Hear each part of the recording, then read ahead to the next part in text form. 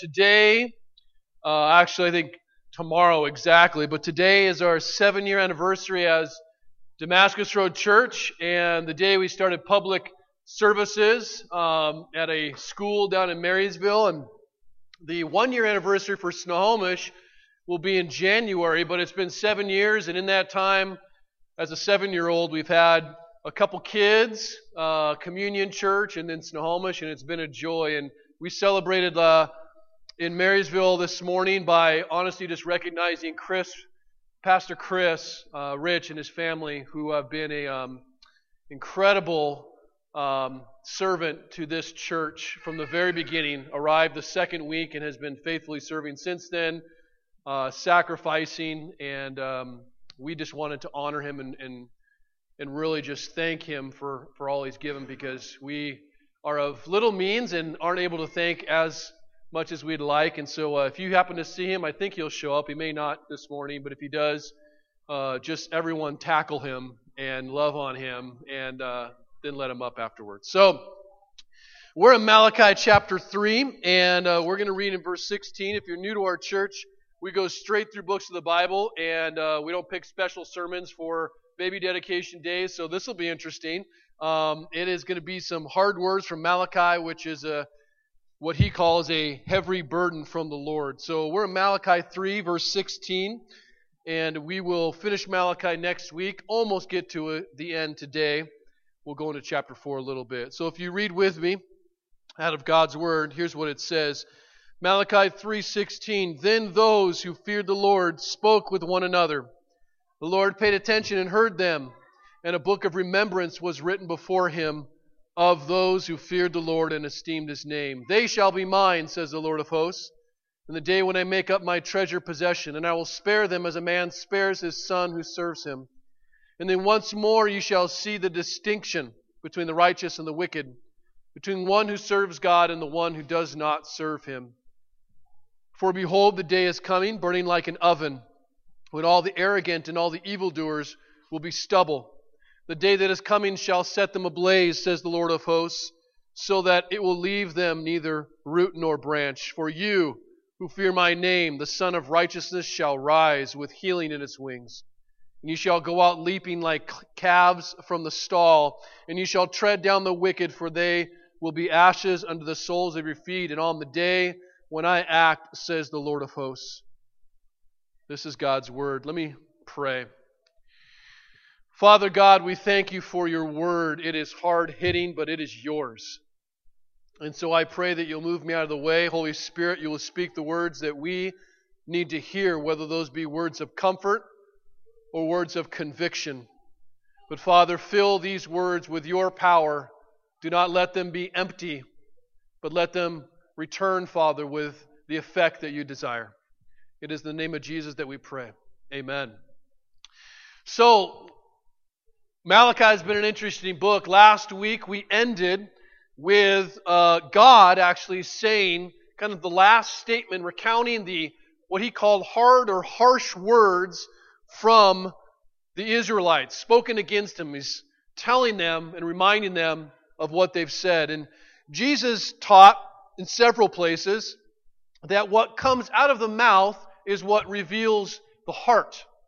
And so if we take the words of what we've heard the Israelites saying and say this is revealing something about their heart or what's in their heart, we would say that the majority, if it represents the majority of the Israelites at Malachi's time, are unfaithful, and the majority do not fear God.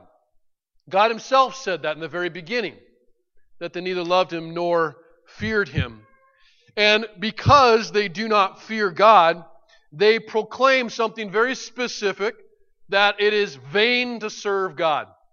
They say it is meaningless. There is no profit in obedience. There is no fruit in being faithful. It just doesn't matter. And so the curious thing, or perhaps disturbing thing, is they're still going through the motions of what we'll call religion in a negative sense. They're still going through the motions of worship, but we know, because of what we know of their hearts, that their worship is not an act of devotion, it's an act of duty. And they are no longer enjoying worship. They are no longer enjoying giving to the Lord or sacrificing to the Lord. because they no longer enjoy the Lord. And they don't enjoy God because, in their estimation, God hasn't given them the things they want to enjoy. So, all this is happening as they look around at the evil world, if you will, the world that is pagan in their eyes, and they are experiencing prosperity, and they are experiencing peace, and in the chosen people, in what they think is an obedient life, they're experiencing poverty and pain. And so, this has devastated their faith and caused them to become fairly apathetic, if not antagonistic, toward God. And I've wondered why this is. Like, how does this happen to people? When do they come apathetic like this? What's the process? And I think it begins with attention. And by that I mean their beliefs about God and His promises are in tension between their experience of God and the experience of His promises. And what I mean is, when your experience of God doesn't match your expectations of God, know that the problem isn't with your experience. Your expectations of God most likely are off. When expectations, whatever they are, of prosperity, and prosperity can mean many things, but when they're not met, when they're not achieved, we begin to accuse God of things. And this is where the Israelites have gone. They've said, up to this point, lots of things. I think 6 or 7. They've declared something about God because of what God has done or not done. They've said, God is not loving. We have concluded that God is not the owner of my stuff and I don't owe Him anything. God is not worthy of our best. God is not just. God is not even present. And for Him to call me to return is ridiculous because I never went anywhere. He's the one that needs to come back to me. And they get to this place where I think they truly believe that I cannot expect God to consistently give me what I want. Therefore, I should not and can't be expected to give Him or do what He wants. Expectations dictating a lot of things and leads us to accusations against God. The thing about it is God, He doesn't ever promise not to change what He does. What He says is that He promises never to change who He is. And we'll always find ourselves in this place starting to accuse God if we expect Him to be or become someone different than who He declares Himself to be. And what I think God is trying to do to Israel, and this isn't just in Malachi, this is in all the Old Testament, and what He's trying to do for us, because guess what? We are just as prosperity-driven as the next guy. Even if we aren't the prosperity church with the prosperity gospel, we fall into this very easily. And what God is trying to show Israel is that the problem they have is internal, not external. The problem they have is at a heart level. Their issue of unbelief comes from somewhere within.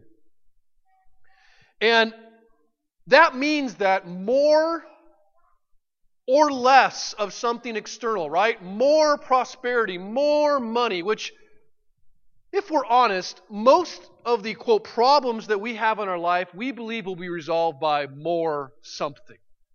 Usually more money. Perhaps more love from our spouse. Or more obedience from our children. Or less of something. Less irritation here. Less problems here. If I just have more or less of these external things, all would be well. And God is trying to say, no. How do we know that? Look at Israel's story in the Old Testament. There was not a people that prospered more under God than Israel. He gave them immeasurable levels of prosperity. He redeemed them from slavery. As they're coming out of slavery, the Israelites are throwing their gold at them like, please leave and take everything. They plundered them. When they're in the wilderness, they're being fed by them. Water's squirting out of rocks and food is falling out of the sky. They are taken into the promised land, and as they're battling and fighting swords, hailstones are killing the people before they even swing. Walls of cities are falling down. More recently for them, they had been taken into exile, and God had brought them back in the most miraculous of ways. They have been blessed. And guess what? They haven't changed. They haven't changed. And then you look at Israel and you see, you know what? No other people actually experienced God's cursing like they did as well. Like they had some pretty unbearable things. They were spanked pretty hard. They were put into exile by God. People were, the Assyrians and the Persians, those were raised up by God to spank His own people, to punish. And guess what? After all that punishment, they didn't change. Because the problem isn't external.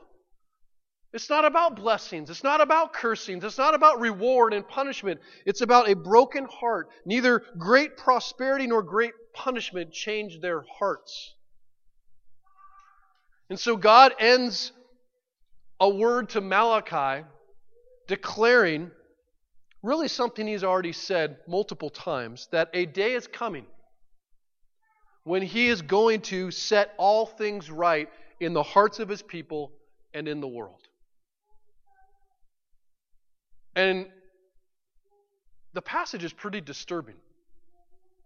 It's a disturbing picture for some, and it's going to be, I think, also, because it's still disturbing, an affirming picture for others. Something that brings some assurance. He says this day that is coming is going to be many things. It's going to be a day of remembrance. God's going to remember some things. Through the beginning of time, remember some things. God is going to be, or that day is going to be a day of distinction. It's going to be a day of great reward. It's going to be a day of great punishment. It will be a day, he says, of burning. And it will be a day of healing. It will be the day when God finally separates His people from among all people. And when I say that, it is not a separation of just His covenant people who were marked by circumcision of the flesh against all the Gentiles. Romans 2, Paul says, "For no one is a Jew who is merely one outwardly, nor is circumcision outward and physical, but a Jew is one inwardly, and circumcision is a matter of the heart, by the Spirit, not by the letter. His praise is not from man, but from God." See, even, and we've seen this in Malachi, those who are Israel are not truly faithful. This day that is coming will be a day of separation for those whom God knows are faithful in heart among all the unfaithful, even among those who appear faithful.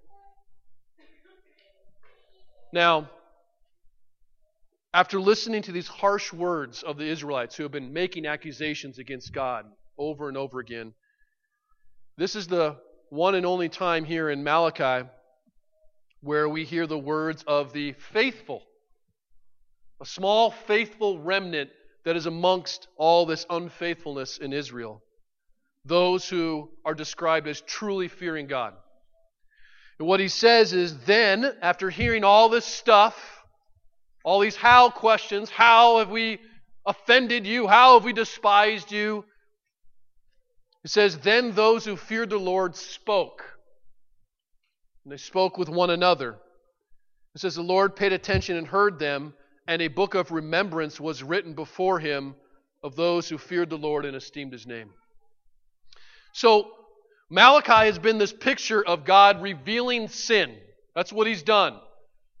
And when God reveals our sin, there are only two responses that actually occur. Whether that revelation comes from a person, from reading the Word of God, from a pastor, from a friend, wherever that comes from, there are typically only two responses. One is prideful defense. And that's what you've seen the Israelites do. What are you talking about? How have we despised your name? How have we done this? That's been the majority of Malachi. The other is humble fear. And that's what you see here. There are really only two kinds of people in the world. God says those who fear God and those who do not fear Him. There is no third category of indifference. That's in the do not fear world. That's the only kinds of people there are. And when Malachi spoke, as I said, there were many who argued with God and asked all kinds of how questions. And apparently, because this is the only time he says the opposite, he had no real regard for their questions. He responded to them, but he really didn't pay much attention to them because they were just complaints. In fact, at one point he said, I'm so tired of hearing you complain. I'm tired of your accusations.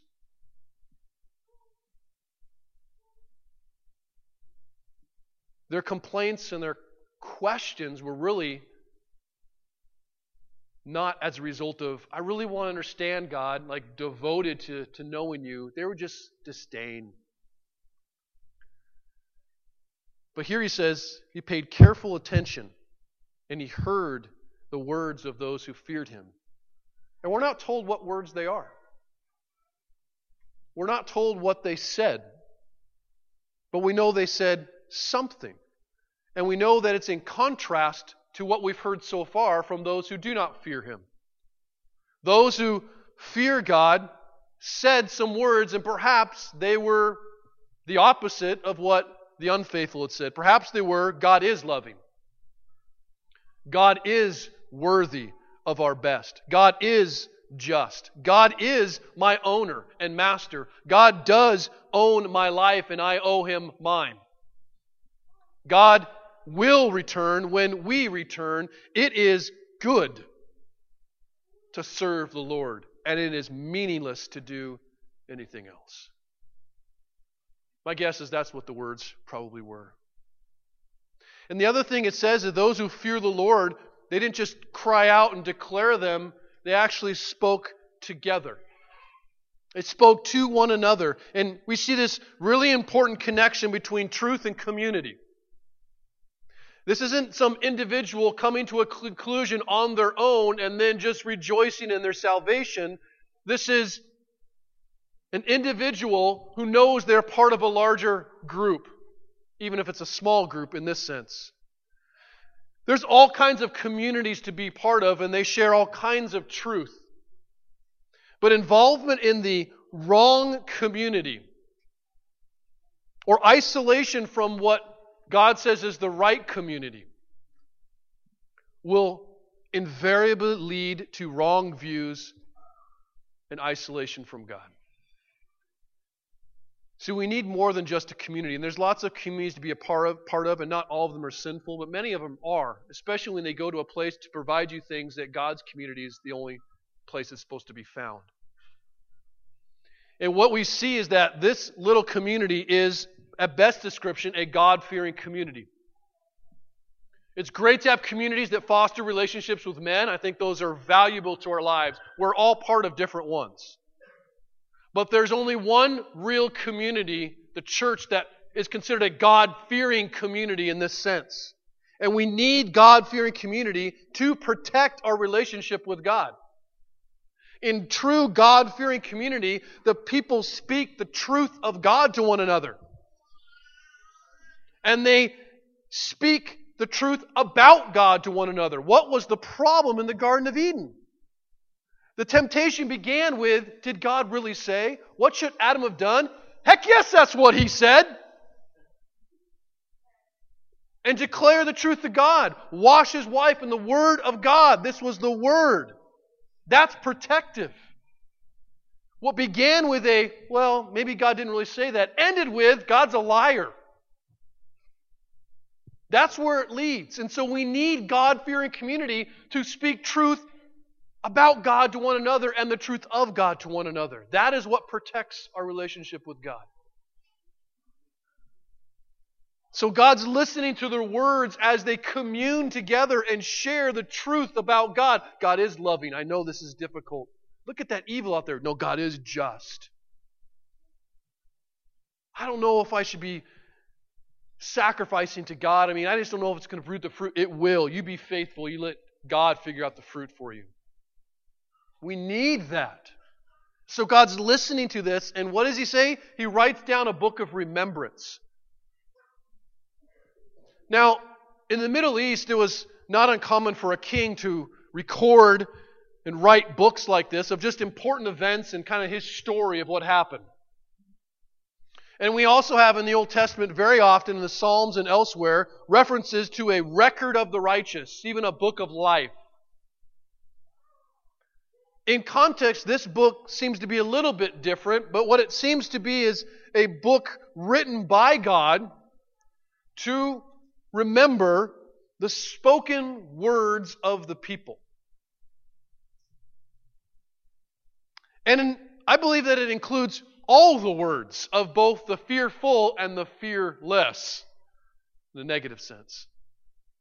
All the words that have been spoken that are true and false. All the words that are maybe received as soft or, as God said, were hard. These words, I think the best description for them are confessional words. Confessional words. Declaration of belief from those who are speaking them. This is not like Santa Claus keeping track of the naughty and nice words that come out of your mouth. These are not the flippant comments that we regret later. Oh, I shouldn't have said that. Oh, I can't believe you did, but I'll remember it. That's not what I'm talking about. What this is a record of a man's true heart confession. A confession that will either justify their salvation or justify their condemnation. A record of not, oops, I said this, but what I truly believe regardless of what you see or even hear. True confession. Jesus said this in Matthew, and I am looking forward to going through Matthew, which we will do verse by verse, because I want to hopefully create a clear picture of Jesus. And He said some hard things.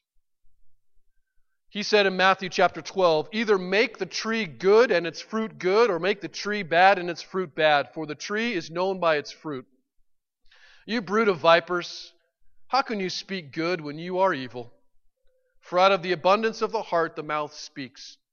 The good person out of his good treasure brings forth good, and the evil person out of his evil treasure brings forth evil. I tell you, on the day of judgment, which is the day we're talking about, on the day of judgment, people will give account for every careless word they speak.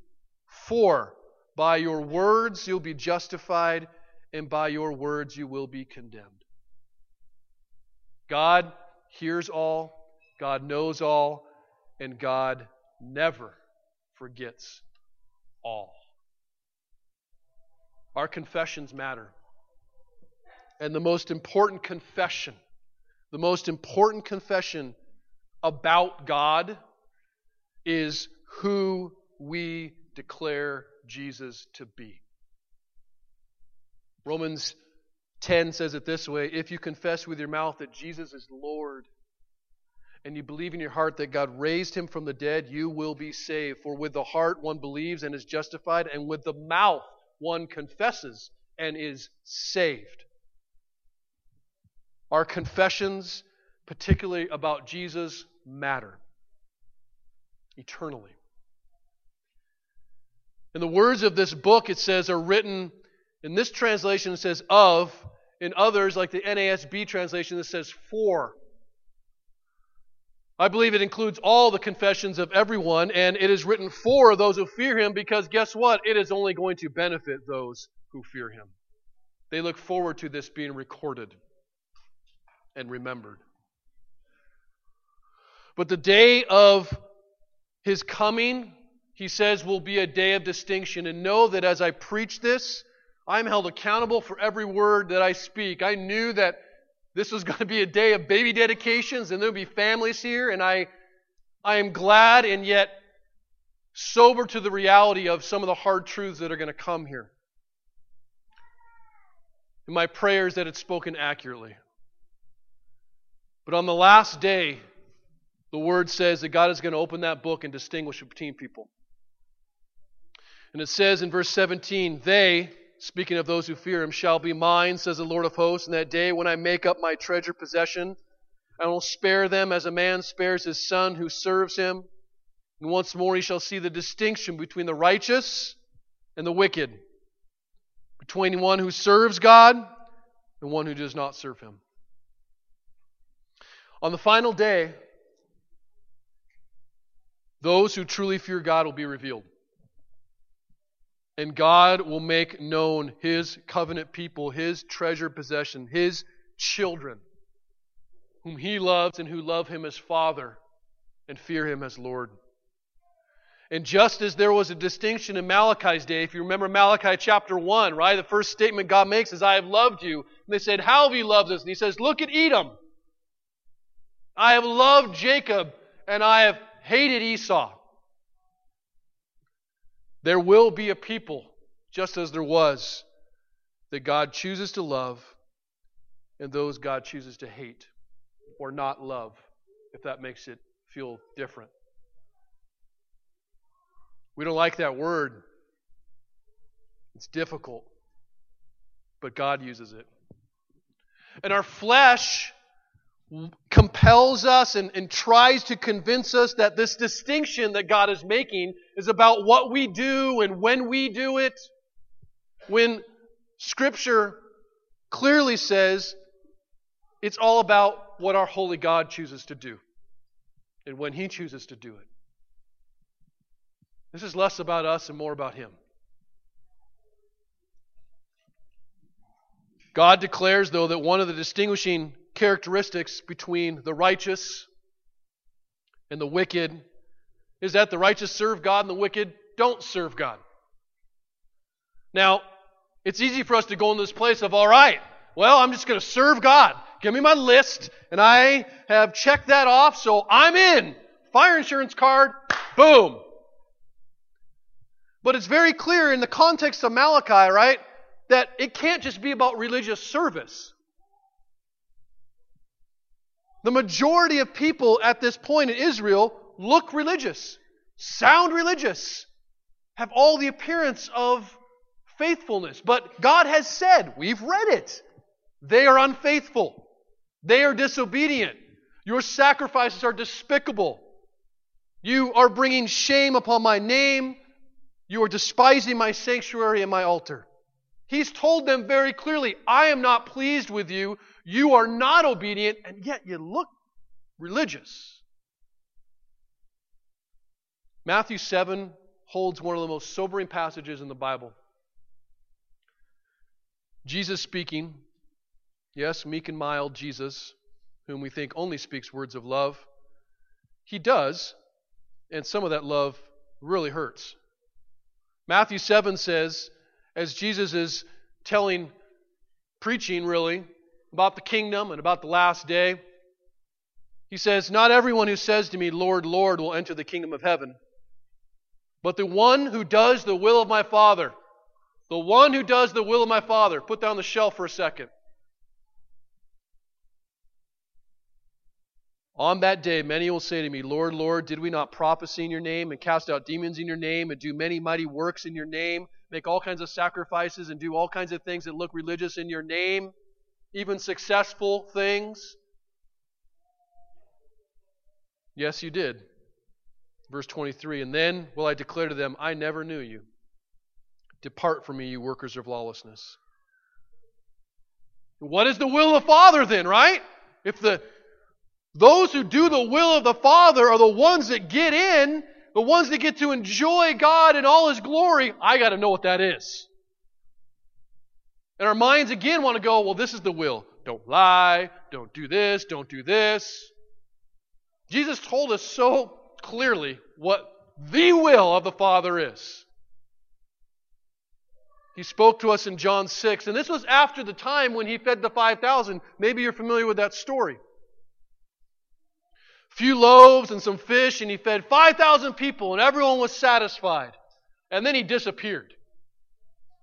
And he had told his disciples to get in the boat and go. And then Jesus, halfway through the night, walked on water and met them, right? And when morning came, people were like, where did Jesus go? We saw his disciples leave. I think he's on the other side of the water. Running over there, right? 5,000 people all coming to find Jesus. And Jesus has some pretty direct words for them when they find him. And he says, there's a real reason why you chased me down. They didn't want Jesus. Like good old prosperity preachers, they wanted more bread. And it says in John 6, when they found him on the other side of the sea, they said to him, Rabbi, when did you come here? And Jesus answered, truly, truly, I say to you, you are seeking me not because you saw signs to evidence who I am, but because you ate your fill of the loaves. You got full stomachs. Do not work for food that perishes, but for food that endures to eternal life, which the Son of Man will give to you. For on him God the Father has set his seal. And they said to him, okay, what must we do to be doing the works of God? What is the will of God? We'll do it. Just tell us. And he says this. Jesus answered them, this is the work of God, that you believe in him whom he has sent. The will of the Father is to believe in Jesus Christ. It is not to just admire Jesus as a great teacher or appreciate Jesus who showed all kinds of humility and how to serve people. It is to trust Jesus as your Savior. To see him on that cross dying the death that you deserved. Shedding his blood to cleanse you from that and rising from the dead to give you new life and showing that he's not only Savior but Lord. He calls the shots in your life. You care what he thinks because he cares for you. So depending on what you confess and what you believe about Jesus Christ, that day of coming will either be a day of burning or healing. It says, for behold, the day is coming, God's words, burning like an oven, when all the arrogant and all the evildoers will be stubble. The day that is coming shall set them ablaze, says the Lord of hosts, so that I will leave them neither root nor branch. But for you who fear my name, the Son of Righteousness shall rise with healing in its wings, and you will go out leaping like calves from the stall. There will be a day of judgment when sin and evil are conquered. And I want you to hear me fully as we go through this. And not stop short and let that veil drop over your own heart. Like much of the Old Testament, when a prophecy is declared, there's often fulfillment that occurs progressively. And the judgment of sin and evil this prophecy is centrally fulfilled in the first coming of Christ, his death and resurrection. On the cross, God unleashed his wrath and just judgment on his Son for our sins. And through faith in that truth, in that historical reality, in his sacrifice for me, my guilt, my shame, and the power of sin is removed. This is why Paul can write in Colossians 2, you who were dead in your trespasses, the uncircumcision of your flesh, God made alive together with him, having forgiven us all of our trespasses by canceling the record of debt that stood against us with its legal commands. This he set aside, nailing to the cross, and he disarmed who? The rulers and the authorities, sin, Satan, death, put them to open shame, triumphing over them in him. Victory, judgment. And at the moment of his death, Jesus can declare, it is finished. Not only because sin is now a powerless, defeated enemy, but because its final annihilation is certain. Sin hasn't been completely annihilated. How do I know that? I'm going to die, and so are you. We still see sin and the brokenness. It is powerless. It is defeated. I am freed from slavery, and yet it's still there.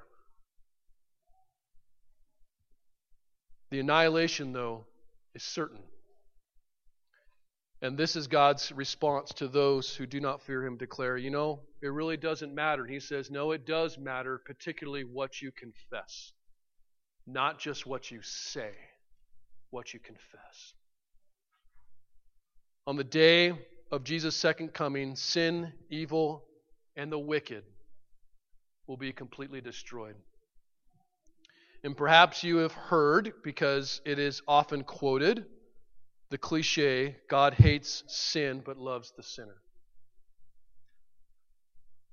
Hear me out. As a description of how we should relate to people, you know what? That's a fantastic guide.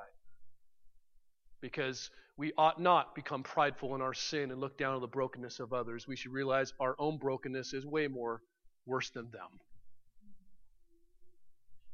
The brokenness and the grace that we have received, despite that, should cause us to engage with the world very differently, not in a condemning way, but in a hopeful and proclaiming way about where salvation is found.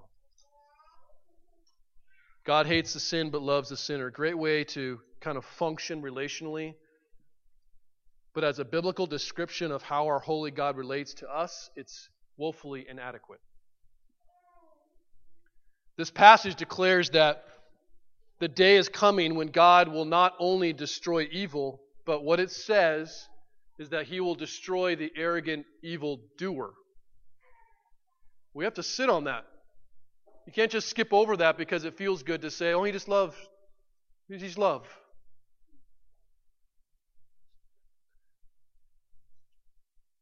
I think it's fair to say, you can use not love if that makes you feel better, that God hates sinners as much as He hates sin. Whenever God's hatred is expressed in Scripture, it's very rarely, if ever, disconnected from the person. Proverbs 6, goes on, there are 6 things the Lord hates, even 7 that are abomination to Him. Haughty eyes, a lying tongue, hands that shed innocent blood, a heart that devises wicked plans, feet that make haste to run to evil, a false witness who breathes out lies, and one who sows discord among brothers. God says He hates these things. He hates the eyes of the sinner, the tongue of the sinner, the hands of the sinner, the heart of the sinner, the feet of the sinner, the false witness of the sinner, and the lying sinner himself. And I realize it's difficult to hear that because you're like, well, I want it to be different because that just feels yucky. I'm not saying this the first thing you go preach to your neighbor. For the sinner, and not just sin, the fire of God's judgment will be devastating. It's going to be devastating. And by that I mean, God says it's going to be like a fire furnace. The fire of God's furnace will be consuming, all consuming. What does that mean? It means that right now we experience some consequences for our sin. We all do. We make decisions, dumb decisions, sinful decisions, and we end up having sorrowful, painful consequences as a result. But know that that is only partial. God is gracious to us to not experience the full weight and power of our sinful decisions. But on that day, they will be fully realized. Fully realized. And the fire of God's furnace will also be comprehensive. In other words, this isn't just a bunch of spankings. This is not just external punishment. There is an internal judgment that will occur, something felt at a heart level where you are completely separated from all that is good, which is God. And on that day, the fire of God's furnace will also be complete. In other words, it will not be partial. It will be final, complete, and there will be no second chances for stubble.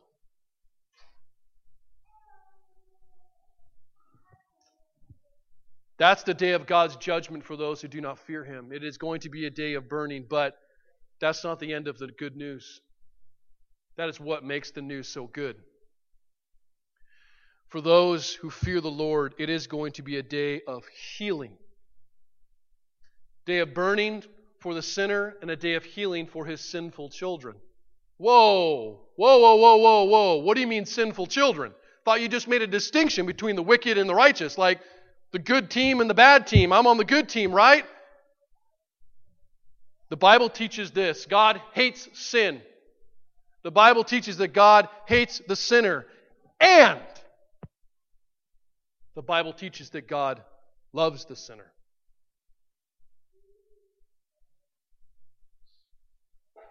Those whom God saves are no less sinful than those He does not. Let's be clear about that. This story and this salvation is about God, not about us. Our sins cannot be separated from us, and that's a good thing, because that means that Jesus didn't just die for my sins, He died for me, in my place, to save me and rescue me and His people, whom He has chosen as His treasured possession. And that day, upon the return of our King, is going to be awesome. We will not experience, for those who are in Christ, those who fear the Lord, it will not be a burning furnace. God's fire, He says, will be like a healing sun. Imagine, if you will, the individual who sits in darkness their whole life and doesn't see the light of day. The plant that never sees the sunshine. And the way it wilts, or the way the skin kind of becomes pale. And to be exposed to the sun, the healing, warm sun of God in a way that is perfect and restorative. For those who are in Christ, the heat of God's sun, it's not going to be a consuming fire, but it will be a consuming sun. It will warm every cold, broken, imperfect part of us. It will bring all of those wounds and bring healing to them. Begin to restore every emotional wound you have, every physical wound you have, every spiritual wound you have. It will heal and warm every part of you. And this is not just external. The heat of the sun will be comprehensive. It won't just heal our bodies, but it will heal our souls in the deepest of ways that can only be experienced from the Son of God. And the heat of God's sun will be complete. In other words, it will never have end. It will never be a time where you go back to brokenness, where you go back to deficiency, where you experience suffering or pain or lack in any way. It will be complete, and the sun will begin to shine through us, and we will forever display God's healing power and glory. We will experience perfect joy. He says, so much that it will be like a young calf who is stuck in the stall, restrained and then released to freedom, released from the brokenness of our bodies, the brokenness of our families, the brokenness of our jobs, of this world, free to run and enjoy and become everything God wants us to be, fully, purely restored human. It will be a glorious day. It'll be an awesome day.